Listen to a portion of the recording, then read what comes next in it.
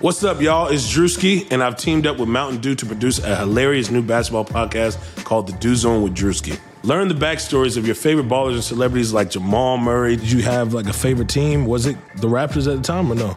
Was the Raptors even started around that time? Come on, bro. I ain't that old, fam. You talking like I'm 50. Taylor Rooks, Asia Wilson, and many more. You won't want to miss this. Listen to The Dew Zone with Drewski on Apple Podcasts, Spotify, and wherever you listen to podcasts. Skydiving. This is amazing. Yeah, but you know what else is amazing? An iPhone 6S for just $49 at Metro. Really? Imagine streaming all the way down with that amazing camera. I'm switching. That's smart. You know what else is smart? Parachutes. Woo! Switch to Metro and get an amazing iPhone 6S for only $49. Metro by T-Mobile. Phone offer requires port-in of number not currently active on T-Mobile network or active on Metro in past 90 days. See store for details and terms and conditions.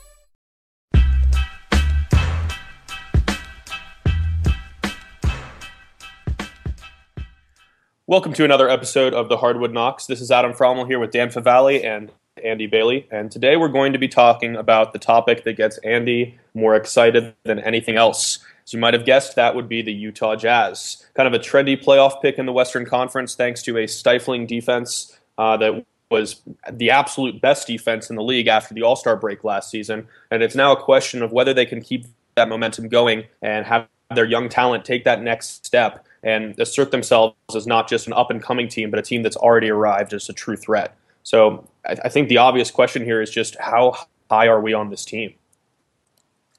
I'm pretty high on them, obviously. Like you said, this is a team that gets me pretty excited in terms of basketball. And I think there's every reason to believe they can sustain what they did last season. A lot of people will say that the iPhone XR is here at T-Mobile, and there's a whole lot to love, like those perfect portrait mode selfies you're going to share. Nice. And how Memojis now turn every FaceTime with the kids into fun time. In fact, the only thing you'll love more than your iPhone XR is getting it included in the price when you get an unlimited plan.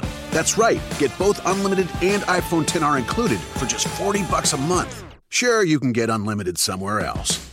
But for the same price at T-Mobile, you get unlimited and iPhone XR. Join today and get iPhone XR included with your unlimited plan for just $40 a line for 4 new lines. Call 1-800-T-Mobile or visit a store today.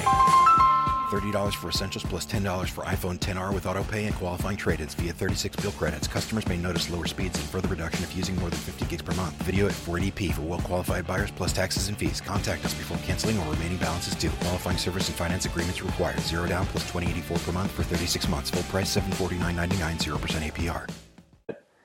you can't really read much into the last couple of months because you're going to play a lot of teams that aren't trying anymore. Some models will say that the first half of a season is a much better predictor of future success than the second half. But I think what the Jazz did is unprecedented in the sense that the entire team, with the exception of Joe Ingles, I think that's really the only one, maybe Trevor Booker, was under the age of 25 last season. So they had all these great signs last season, and everybody is still multiple years short of their athletic prime. So there's every reason to believe that these guys will improve, especially given the fact that their coach, Quinn Snyder, his specialty is player development. There are players on the Hawks, Dennis Schroeder, Damari Carroll, who will, by name, credit Quinn Snyder for the jumps that they took in Atlanta. So to me, there's every reason to think that they'll, at the very least, sustain what they did in the second half of last season.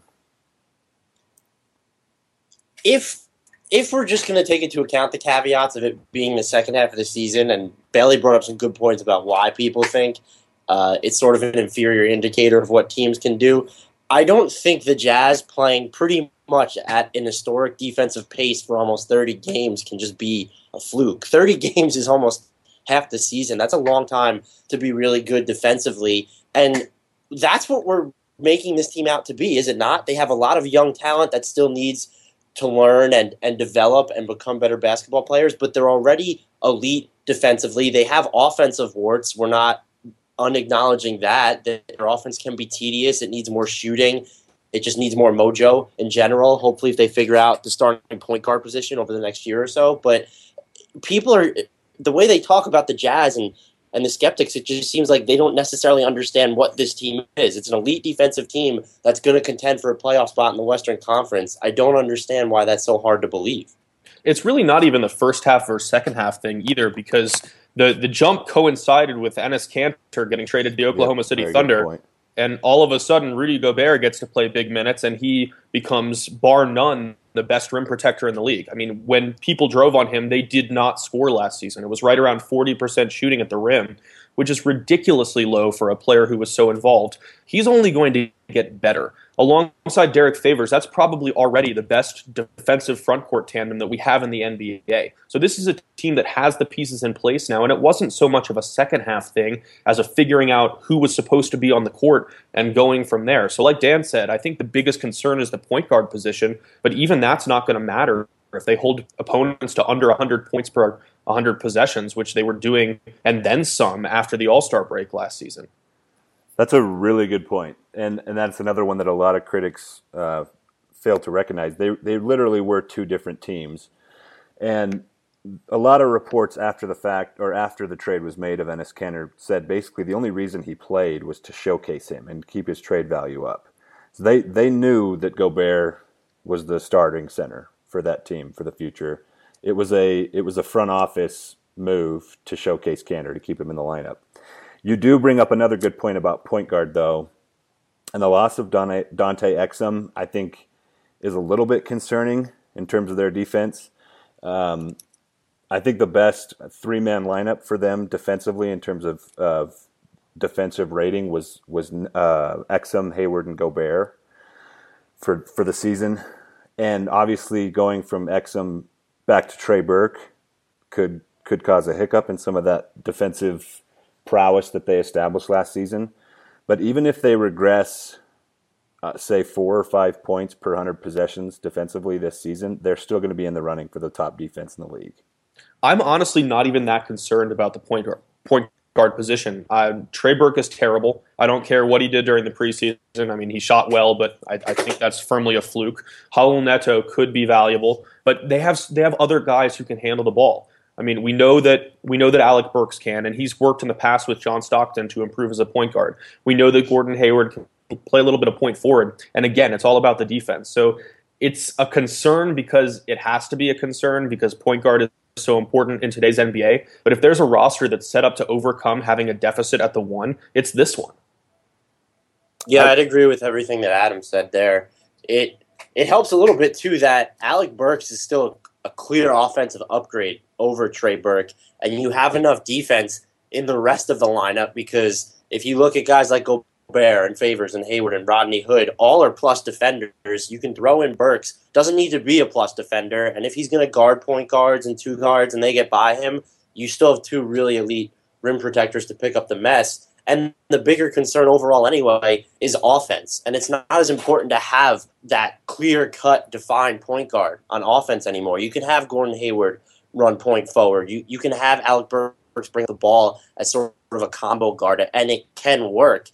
I don't know how good the Jazz offense will be because they didn't go out there and get these additional weapons. Burks himself is that added threat, but everyone around needs to develop and make the leap there. But Exum's absence, while it could be slightly concerning defensively, I don't think it's anything to get really worried about. I'm with you guys. I think it is a slight worry defensively, but I think overall, at least in the short term, you can look at this as kind of a silver lining. You said that Burks is an upgrade over Burke. In the short term, he's also a pretty big upgrade over Dante Exum, at least on the offensive end. Excuse me. Either way, you would have been right. And this is something that I've kind of been trumpeting for a month or two, and I've talked to a lot of people in the local Jazz media about this.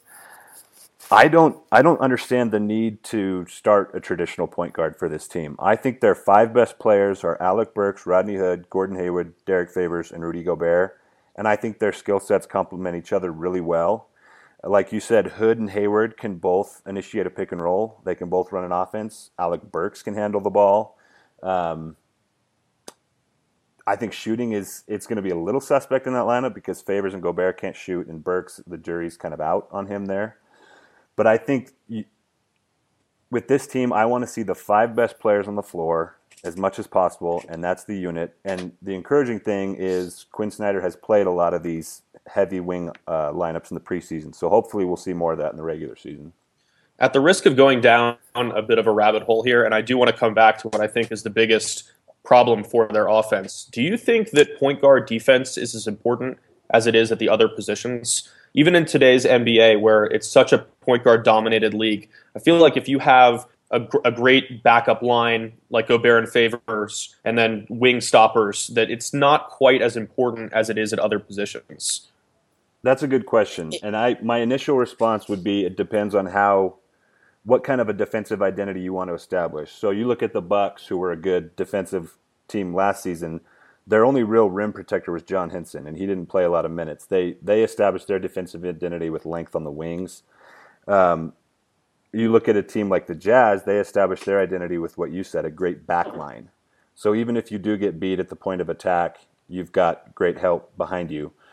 At the same time, if you're in the Western Conference, it certainly doesn't hurt to have guys that can slow down the likes of Chris Paul, Russell Westbrook, the rest of that crazy gauntlet in the West.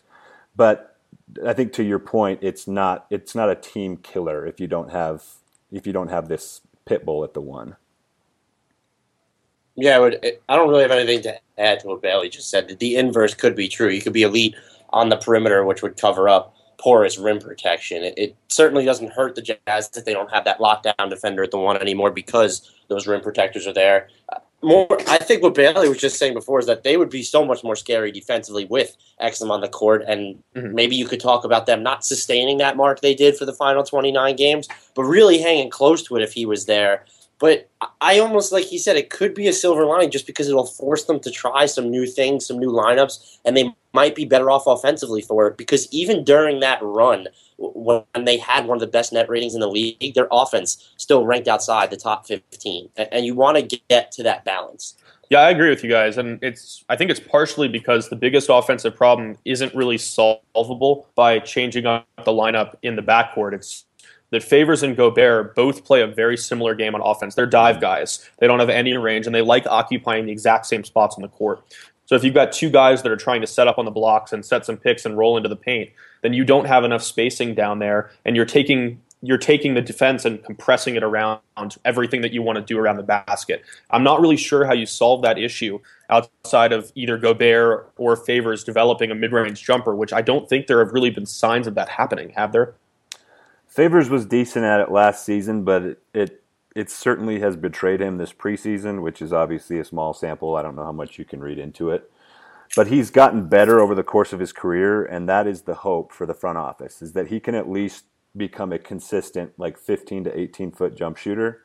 Even then, his strength is always going to be finishing at the rim, like you said, which is obviously going to be Gobert's strength too. They've tried to mitigate that a little bit by adding a guy that they thought would be a stretch five, signing Tibor Pleiss from his team in Spain. That experiment we haven't really seen play out. He's not really ready for the physicality and the speed of the NBA based on what I saw in preseason. He only took one three-pointer that I can remember, and it took him forever to get it off, which was fine because he had plenty of space in that situation. But if he does become a three-point threat, it's going to be really easy for even average NBA centers to close out on that. So that, yes, they do have to figure something out with that spacing problem.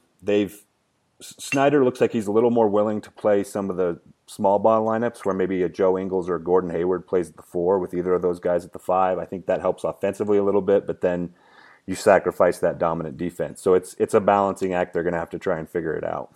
Yeah, the issue I have with that is I want Favors and Gobert on the court together as much as possible. For sure.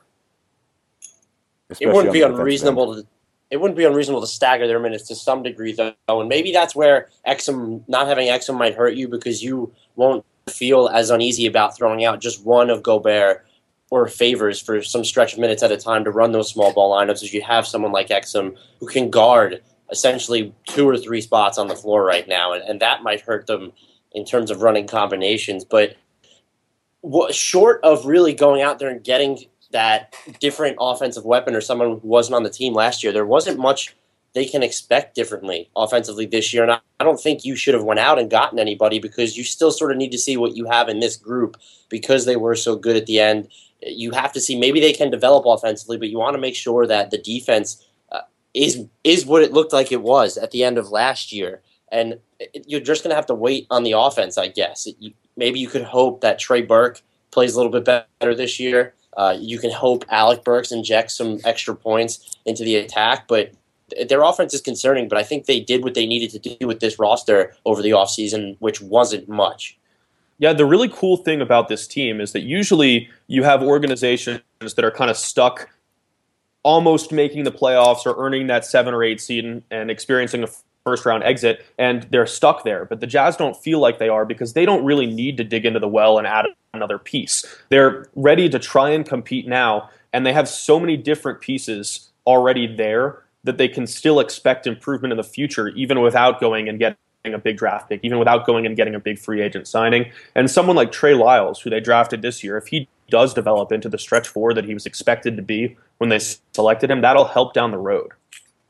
For sure. Is Trey Lyles really going to be a stretch 4, though? I haven't seen any evidence that makes you believe he will be.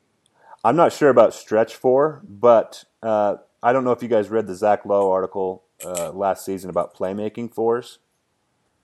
He was kind of saying we need to replace stretch 4, and he said a lot of GMs have talked to him about this with playmaking 4, somebody who's mobile, can create off the dribble, can run a pick and roll, like the 4-5 pick and roll we saw with Josh Smith and Dwight Howard. That's certainly something that Lyles is capable of. He's got great footwork and great handle for a 6'10 guy.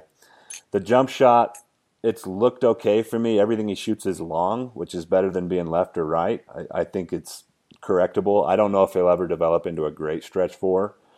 But after watching him in the Summer League in the preseason, I can see why they selected him. He does have that ability to be a playmaking 4.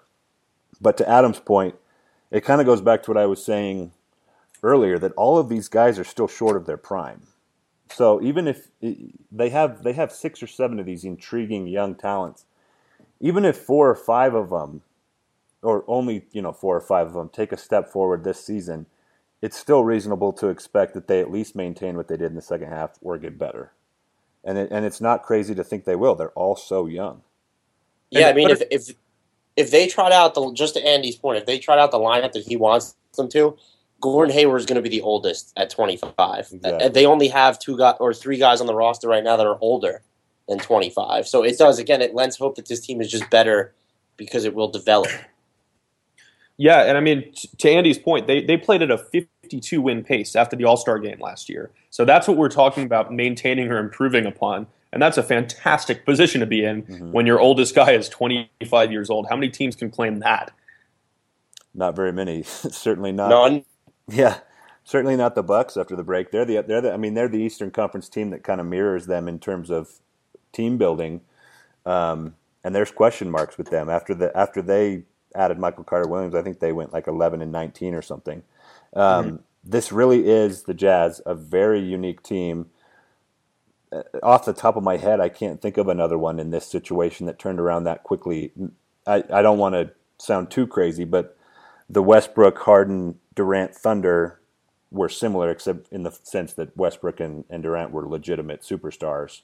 I'm not sure if there's anybody like that on Utah's roster, but it's certainly a similar feel where these young guys all kind of come together at the same time and develop together, have continuity, have chemistry, and it's a cool thing to witness.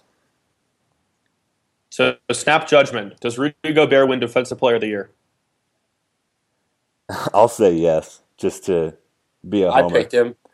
And obviously it depends on where that defense is. I think if they maintain, let's say they regress like 4 or 5 points per 100 possessions from what they did after the All-Star break last season, if they're around like 98, 99 defensive rating, he's going to be the reason.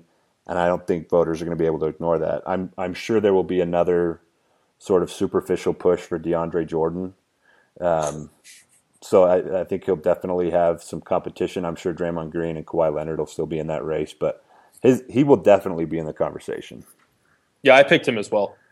I don't know how you don't. And almost last year's Defensive Player of the race was almost encouraging in this sense. I know DeAndre Jordan looked like he was a legitimate candidate at one point, just from what people were saying, but just the way the voting went, Leonard sort of came out of nowhere. Draymond Green was right there. Rudy Gobert generated buzz in that conversation as well. People seem to be smarter, the people who vote anyway, about what they need to look for. And the Jazz, if they're going to have a top 3 defense, which there's no reason to assume that they won't, he is going to be the reason. It's no coincidence that you get rid of Enes Kanter, and all of a sudden, not only are you a great defensive team, but you're playing like a postseason team. That's not going to be something anyone, even the most fundamental basketball pundit who just looks at the raw block totals and steal totals, is going to be able to ignore. Yeah, it seems like we're what, in the 3rd season of SportView data being available now, I think. It kind of feels like that's left the fringe analytics group and is much more of a mainstream statistic now. You've got people that otherwise would have sniffed at it that are actually quoting it now, and I think that really helps his case, because every time you go to that page on NBA.com, it's going to show his picture because he's the best at it. He is a SportView stud. Yep. So where do we have this team finishing? I believe we have him higher than Andy, right? So I'd like to hear what Andy thinks. Well, this was before the latest Pelicans injury. The last time we Lady talked Luck about hates this. them. Yeah, I still think just because there is so many question marks on offense, so many unproven players offensively, I still think there's a chance that they struggle. And Anthony Davis is obviously amazing, and I think that he will single-handedly keep the Pelicans in the playoff race. This might sound a little crazy, but if Wesley Matthews, who suddenly played in the preseason, and Darren Williams are healthy for most of the season, the Mavericks have Rick Carlisle, who might be probably is the second best coach in the NBA. I'm not going to be surprised if they're in the playoff picture now. So suddenly it's a little tougher.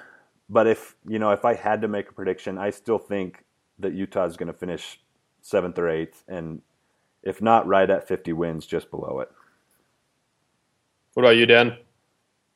I would firmly put them in the 7th seed, even if you're going to look at the other teams that are at full strength. Say the Mavericks are healthy, say Anthony Davis is able to tread water with the Pelicans, say the Suns actually resemble some kind of a playoff contender. The Jazz are just better.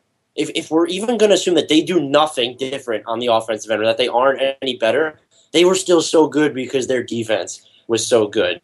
It's tough for me to imagine them cracking into that top 6. Those seem really to be ironed out, unless you're going to have a team like the Grizzlies falling off. You would think that the Jazz are the Jazz are right in line to take that. If they're going to get 50 wins, and I think they could flirt with that mark, I don't see how you don't pick them as at least the 7th seed in the West. I could understand an argument for the Pelicans. Less so now, though, when you know Evans is out, when you know Norris Cole is injured, when you know a Sheik is injured, a Jink is injured, and that Holiday is on that minutes limit. I just don't see a team, even the Mavericks, that could really challenge the Jazz if they're going to come out and defend like they did toward the end of last season. Yeah, I'm going to say 51 wins with the 7th seed, and I actually think they're going to be closer to number 6 than to number 8 because of all the Pelicans injuries, and I feel like there's a slight chance they could pass the Grizzlies, like Dan mentioned. I don't think it will happen, but I do think that they're talented enough that that's their ceiling. I think 6 is a fair ceiling for them. I think you can say that now, and it doesn't sound ridiculous. I honestly don't mind 6 either as a ceiling. It's kind of our obviously you don't. Yeah, it's kind of our if it breaks right scenario that we've gone over with every team. Like if 4 or 5 of these guys do take a little leap on offense and they maintain what they did defensively, yeah, I think low to mid 50s isn't crazy. Well, I guess that we have the wins ironed out. That would mean that it's time for bacon. Bacon. Where's the bacon? I smell bacon. Bacon. Bacon. Gotta be bacon. Only one thing smells like bacon. That's bacon. Yes, it is once again time for another edition of Burns My Bacon, and we are going to be handing the giant life-size pork stick to Mr. Adam Frommel today. We normally try to keep the Hardwood Knocks podcast PG, maybe PG-13 some episodes, but I'm probably going to swear a lot in this one just because the Greg Hardy situation is pissing me off so much. It was bad enough that the Cowboys signed him in the first place and proved again that the NFL values talent more than the humanity of the people in it. And then we're going to celebrate his sacks. We're going to have him come out and do the guns blazing quote that Katie Nolan pretty much destroyed. If you haven't listened to that one, please make a point to. But now it's just getting absolutely ridiculous. The latest, he threw some temper tantrums on the sidelines. He got in an altercation with the special teams coordinator. Des Bryant got up in his face, and there was a little fight between them, for lack of a better word. And then, to top it all off, Jerry Jones says that he is one of the real leaders on this team. Are you kidding me? Come on. Like, that is the last thing that you want to say. And there's a great clip of a reporter standing in the background when he says that, just with this look of consternation on her face. And it's just such a joke, because the NFL can try and put forth this image that it wants to actually care about the quality of the players in the league, but it doesn't. I mean, that's complete bullshit, because all that matters is whether they're able to get sacks, whether they're able to complete touchdown passes. And Greg Hardy continues to just flaunt this in our faces, and Jerry Jones is just enabling it. I think if anything, he's the one that's making this situation far worse than it should be, because he isn't down. He's totally downplaying what's actually happening, and he's promoting it, because it doesn't matter. As long as his team wins, which it's not even doing, then it doesn't matter. So at some point, something has to be done about Greg Hardy and everybody else who has just proven to be just scum. And at this point, I'm willing to include Jerry Jones in that as well. I agree with everything Adam just said. Greg Hardy is certainly the scum of the earth. It's disgusting that he's still able to play the game of football. It's almost even worse that Jerry Jones is so blatantly enabling it. It just, the things he said, there was even a report before, I believe, that the Dallas Cowboys still want to sign him long term or whatever is happening. It's just gross. And the NFL is not doing anything about it. The Cowboys aren't doing anything about it. And Greg Hardy's a horrible human being. And I hate saying this about people that I don't know personally, but he's clearly a horrible human being. I mean, to me, like, the discrepancy between Greg Hardy and Ray Rice says everything. That's what I was going to bring up. Ray Rice is not in the league, not because of what he did and that it was caught on video, but because he's not a good running back anymore. His yards per carry were already declining. And if he was on a team, if he was any good right now, he would be on a team and we would hear the exact same bullshit that we're hearing now. All the players saying that he's become one of the leaders on this team and that he's helping them out and that they only want to talk about football. And we hear the no comment to every question. And it's ridiculous that talent is allowed to supersede the quality of person that you are to this extent. I mean, sure, if the NFL wants to be in a business of promoting the best football product, it's going to do this to some extent. But it's ridiculous how far they've taken it. I always thought it was kind of funny last year too when they started that whole campaign about treating women better after the Ray Rice thing. Seems so superficial to me, and almost like capitalizing on this situation. Oh, it's all it is. It's all it is. It's total hypocrisy. I mean, we see it with the breast cancer awareness, and then D'Angelo Williams. I know Dan had a burns my bacon about this exact thing, but it's just another knock against the NFL. At this point, it's so difficult. I grew up in the South. I really enjoy football. I love watching football. I love reading about football, but it's so hard for me to justify my fandom at this point just because the NFL is such a horrible and corrupt institution. I wonder if there's ever, or if there's any chance that Roger Goodell could get the boot anytime soon. I don't know how in bed with the owners he is, but would it make a difference?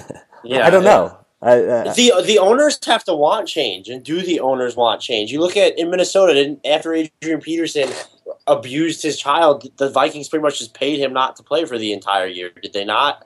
That didn't happen to Ray Rice, and I'm not defending Ray Rice, but there's just that, like Adam said, there's just that dichotomy between players who are stars and players who aren't, and you're going to give guys if you want to talk about the Vikings and Peterson, like last season, the exact same thing happened, or it was a couple seasons ago, and it was like a backup linebacker on the Vikings, and they cut him immediately because he wasn't worth anything to the organization. And as soon as it's Adrian Peterson at the center of the controversy, we have to give him the due process, whatever that means. Like, sorry, this just gets me really worked up. Obviously. It was Sunday. It would have happened against the Giants. If it was someone other than Greg Hardy that got in the face of the special teams coach, it's just like they would have cut them. They should have cut Greg Hardy today. He's not doing, in the long run, what is he doing for your team? He's the face right now of a really crappy football team. Okay, cool. Like, I don't understand. I don't get why you would defend him. Does Jerry Jones really think, hey, this guy's going to help us get to a Super Bowl next year? It's not going to happen this year. Tony Romo isn't getting any younger. Why would you put your organization that you're supposed to care about, or the fans you're supposed to care about, through this when the return, even if we want to say a return could be worth it, the return's not going to be worth it. All you're going to do is damage your PR relations image. That's just going to be shot straight to hell, and you're not going to win games because you're not winning games now. This whole situation just mystifies me, especially because of how much BS we've waded through time and again with the NFL, and they haven't learned. That makes this even worse, is that these are reoccurring situations that are of the same vein. They're not identical, but this stuff is just happening too much. I'm sure if people keep watching, they're not really gonna care, and people keep watching. On the bright side, we all cover the NBA, and I think every sports league has its fair share of shady characters. It does seem to be disproportionately high in the NFL, but the NBA is, it's a fun product, and we love talking about it, and we would love to talk about it with all of you. Obviously, we do that on the podcast, but you can reach us on Twitter too. Adam is at Fromal09, Fromal09. I'm sure you could get a great discussion with him. As you can hear, he's very fired up about this topic. Can I make one more point before we finish the sign off?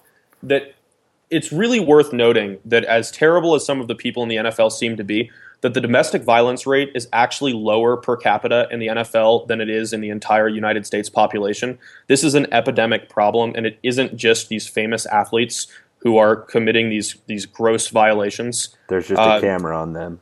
Exactly. So I think it's really worth noting that it is a serious problem, and the NFL does help bring some exposure to it, for better or for worse, but it is something that we all do need to focus on.